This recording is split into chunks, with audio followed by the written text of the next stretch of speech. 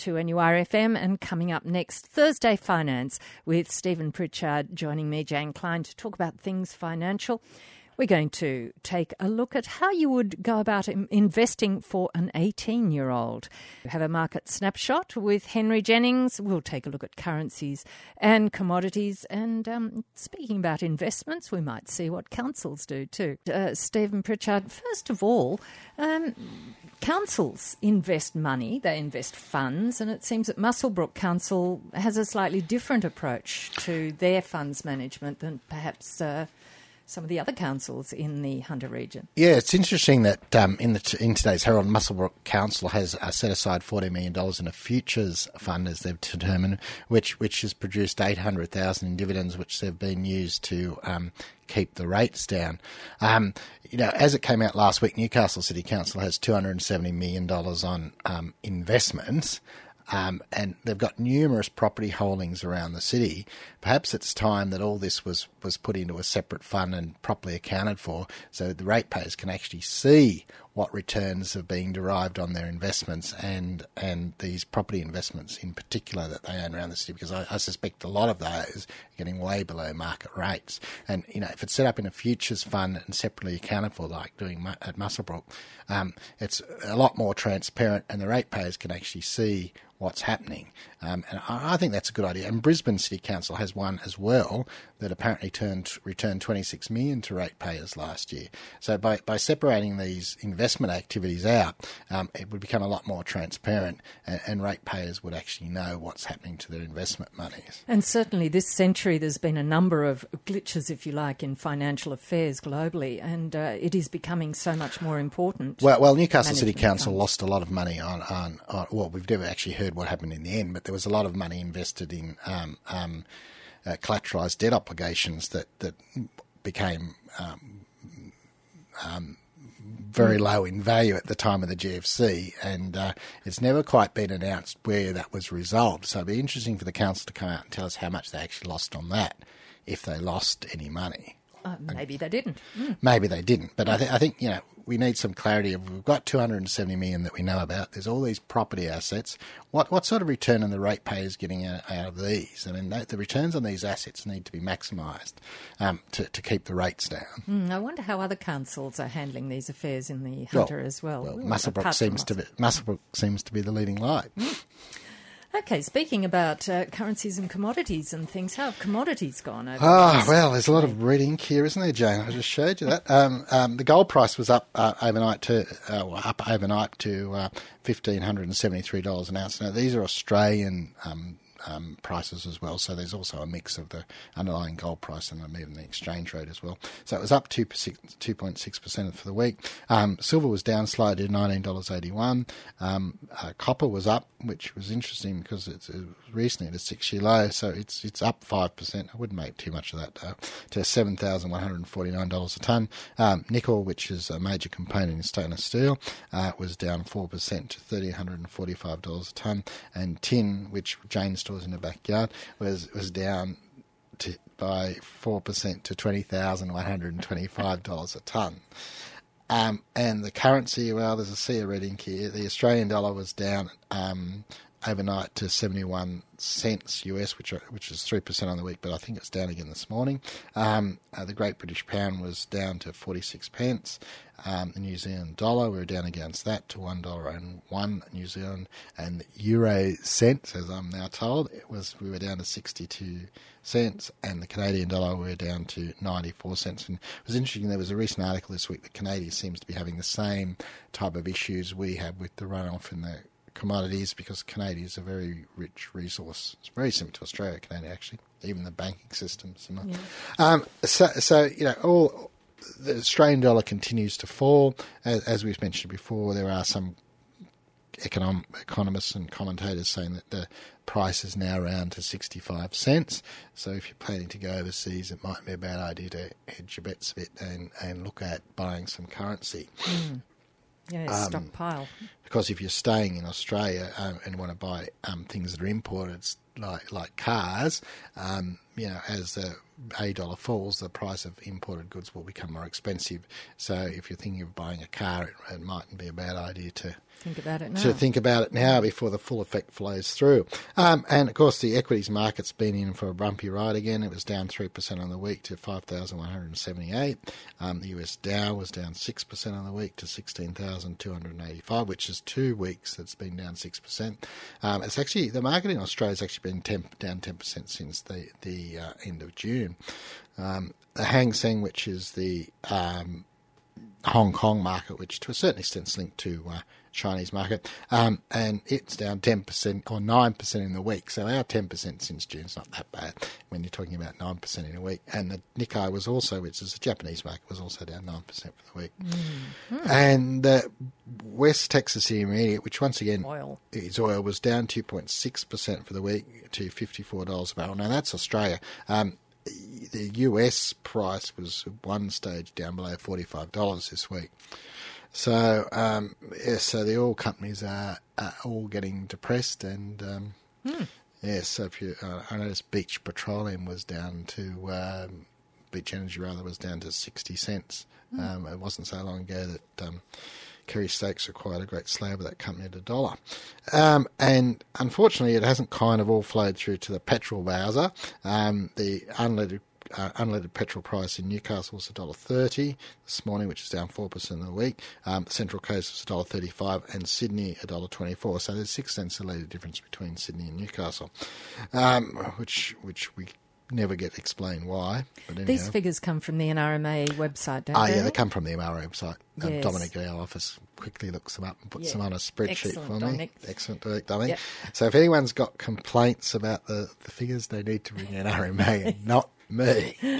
But there is a variation, of course. Well, I mean, it's all. I imagine there's some survey, and there's always going to be someone who's charging more and someone who's going to be charging less. But it's close enough.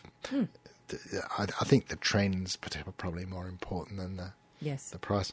And the diesel price in Newcastle was down 1.5% on the week to $1.31, and in Sydney was down 1% to $1.26. So in Sydney, that's interesting. And Newcastle, the diesel price is actually more expensive than unleaded. 2NURFM, it's 12:26. This is Thursday Finance for our sponsor, Pritchard and Partners, and time for our market snapshot with Henry Jennings. Stephen Pritchard. Hi, Henry. Hi, Stephen. How are you this afternoon? This afternoon, yeah. Well, it's good for spring. It's good for spring. And it's starting to. I'm told there's a gale warning here this afternoon. So. Oh, really? It is quite windy down here on the northern beaches, I have to say. Well, it's quite still here, but I think the temperature's dropping.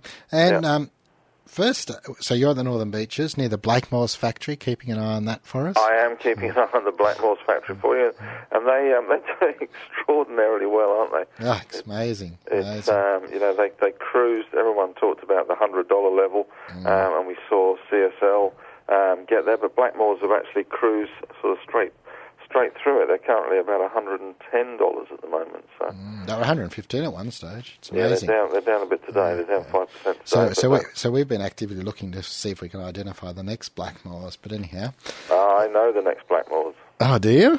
Yes, I do. Are you sharing it? It's a very small one. It's a stock called MedLab Clinical. It's very small, very speculative, but they actually sold one of their businesses to Blakemores, the bioceuticals business, some 2 and a bit years ago, and they've had a non-compete clause since then, and they've resurrected themselves and recently floated. They're slightly below the issue price, but if they get it right, they could certainly be in the mix. Yes, well, that's interesting, but just remember, listeners, this is only general advice here, and this is very general advice, and Henry's tips are general, and you need to go and research them properly. Yes. But one of your favourite stocks is apparently going to spend $600 million going after David Jones's market share. Yes. So they might actually have someone in the shops to take your money. Is that what they're suggesting? Well, judging by the share price today, the market's pretty sceptical about this new plan from Myer. The new CEO, Richard Umbers, is raising a whole heap of money, 221 million, as you say, to fund this 5-year kind of turnaround strategy. They've identified the mythical shopper that they're going after, which is someone called Eva that seems to spend a huge amount of money on fashion items a year. It's beyond me why you would spend $5,000 a year on fashion, but there you go. That's just me. But they're using smart data, I guess, is one of their prongs of their strategy to drive sales in a positive way, which has eluded them so far. They're going to close some stores. They're going to take a stake in Topshop and Topman, which are two UK brands from donkeys years ago, so they're hardly cutting edge. And they're going to revamp some stores, and they might even have some people there that will take your money, as you rightly say, Stephen, because they've failed in the past to be able to do that. So the stock today actually is down nearly 20% to the issue price, which is 94 cents for this rights issue. So the market is very, very sceptical at the moment. I think the lesson of Myer is since the float, when these stocks are being sold like Myer was, you need to be careful who the seller is. I think if anyone considering going into an IPO should look very carefully at the prospectus. I have a bit of a rule of thumb that the more glossy pictures there are of supermodels, big bits of infrastructure and Tonka toys and those sorts of things start to be somewhat wary, because those glossy pictures are usually trying to hide something a little more worrying.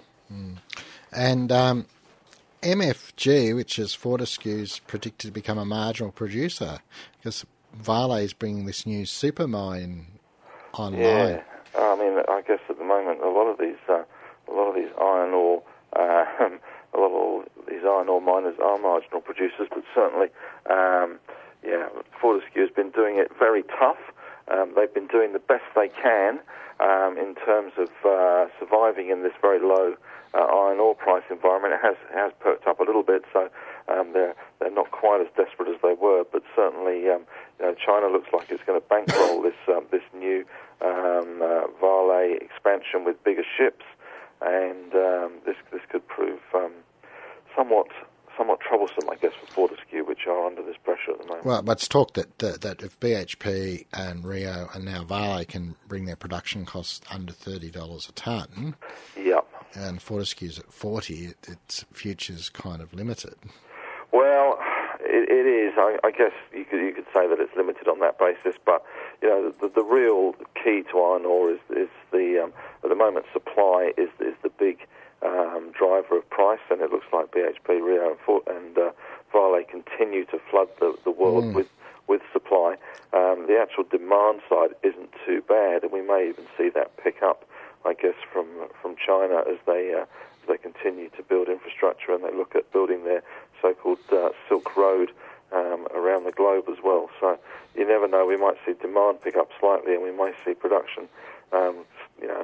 If iron ore went to $40, even though BHP is making it or digging it up for $30, it's still not particularly great return on equity given the amount of billions they poured into the business. Yes, that's right. And BHP was a yield stock there a while ago. Well, BHP is still a yield stock. Stock.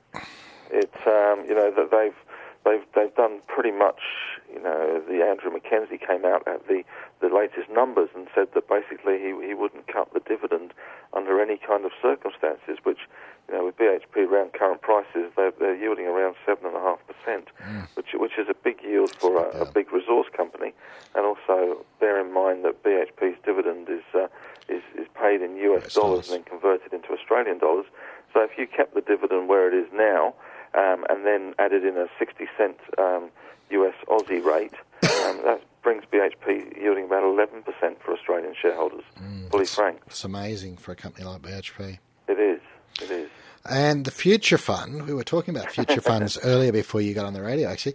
Future Funds preparing for the next crisis by cutting its exposure to equities and increasing exposure to cash and alternative investments. Yeah, I love the way it's called, the Future Fund. Yeah. I mean, it kind of has ramifications that it's paying, it's something to do with our future, like some sort of sovereign wealth fund, much like Norway's is.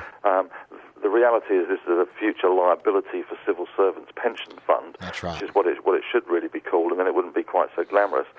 This fund has produced not a bad result over the years.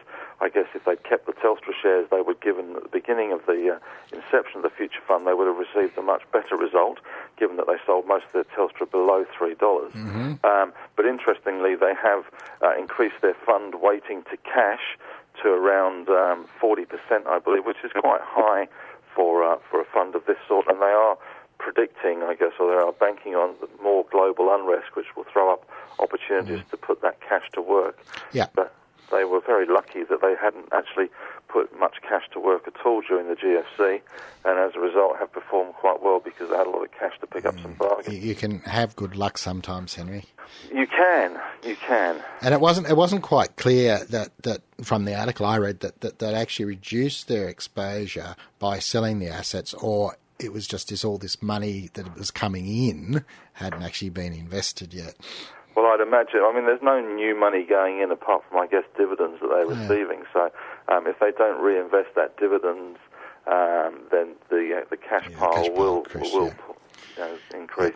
Thursday Finance on 2NURFM and Stephen Pritchard. We're in the middle of our Market Snapshot with Henry Jennings from Marcus Today Financial Newsletter. Henry. Stephen.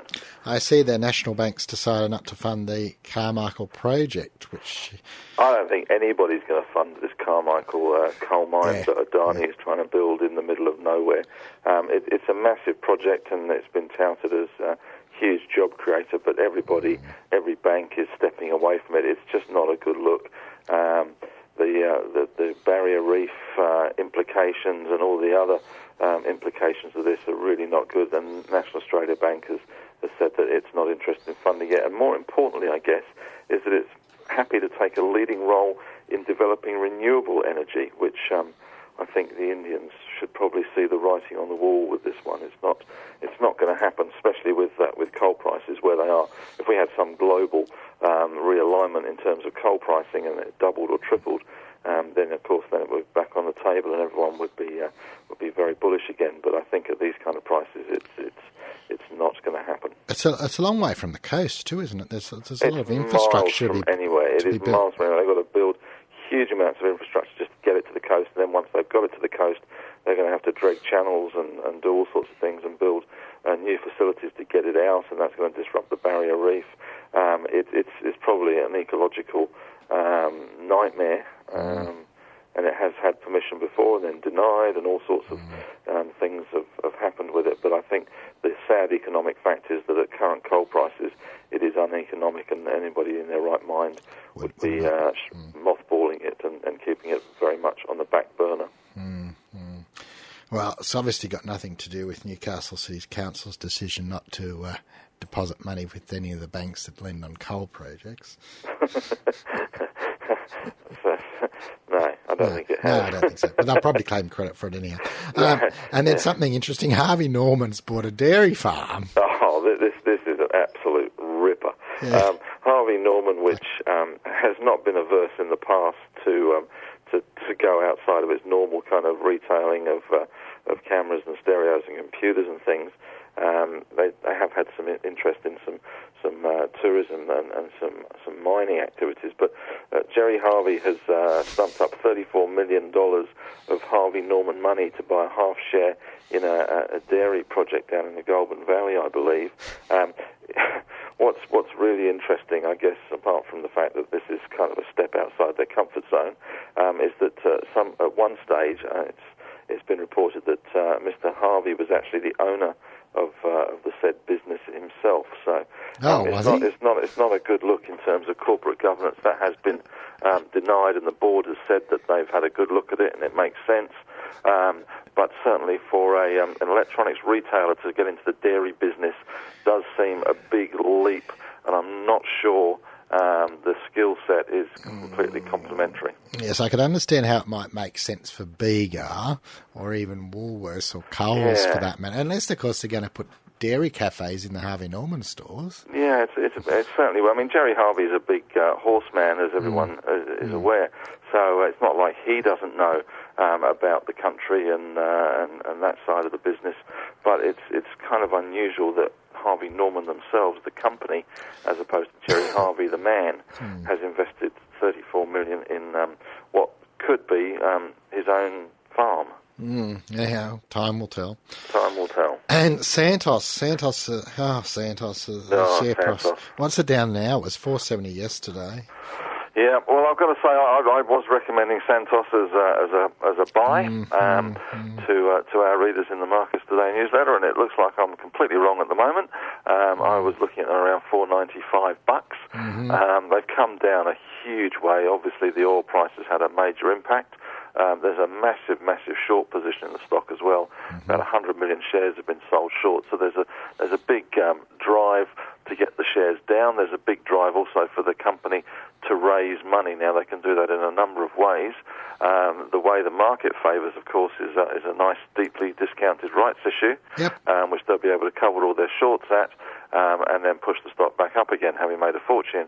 The way Santos is looking at it is to actually sell some of their assets. The problem they've got to reduce their debt, which is quite a big burden around, I think it's around $8.8 billion, the assets they would have to sell would be the assets that are actually going to produce the growth and the income in years to come. So they're kind of stuck between the devil and the deep blue sea at the moment. The CEO has fallen on his oil rig and has decided to pull the plug and leave.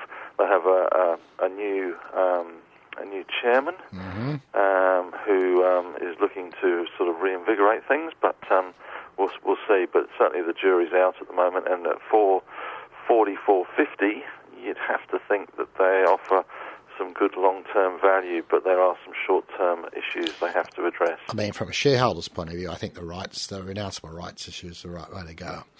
Well, as long as you can afford to take up your rights and not be diluted, but yes. Yeah, but if it's and a market to sell the rights off, yeah. Yeah, I mean, I think that's probably the right way to go as well, but the company is reluctant to do it because it is dilutive and it is doing it at a rock-bottom knockdown price, which they are they should have done it at $10. They should have done. It's easy with hindsight. They should have done a lot of things. A lot of these oil companies, a lot of these commodity companies, full-stop resource companies, failed to hedge any of their exposure, which I find extraordinary, given that they focus such a lot on the costs and the money that has to be poured into developing projects, yet they are completely at the whim of the market when it comes to what they get in income, which seems to be absolutely ridiculous to me. Yep. Why BHPs and the basic risk management? It's basic risk management. If you're going to sell widgets, you don't want to have the market tell you how much you can sell your widgets for. You want to be able to lock in a price so that that's what futures markets are there for.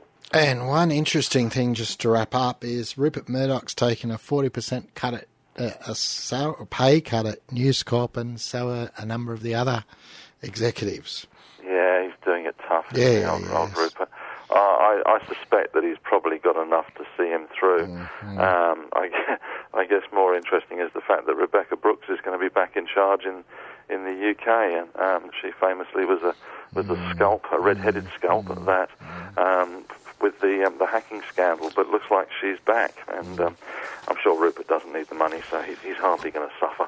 Yeah, but it wasn't so much interesting him. I mean, because we all know he's got plenty of money. But some of the other executives have taken pay cuts as well. So I wonder if this might be people trying to get their salaries back to normal levels.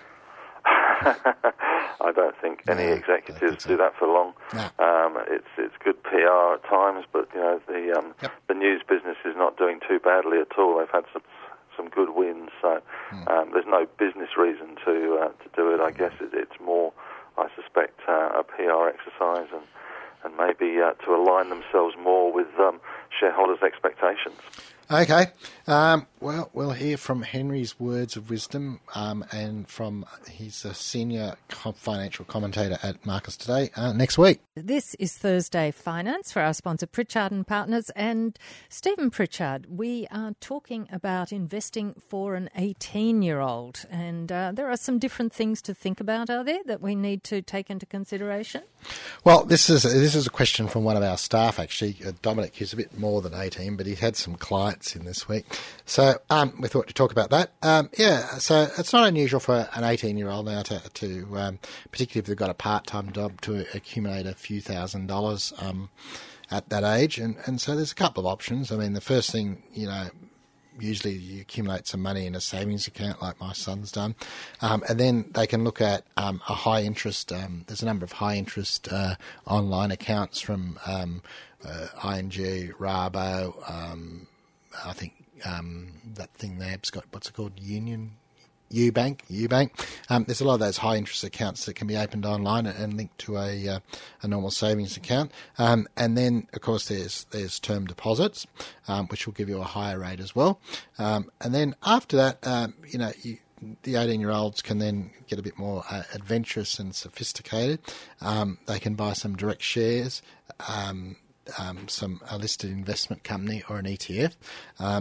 It's not a bad idea that to buy a couple of direct shares, particularly in companies of products that they've dealt with. I remember the first shares I bought was in Cadbury Schweppes when they were listed here, because I like chocolate bars.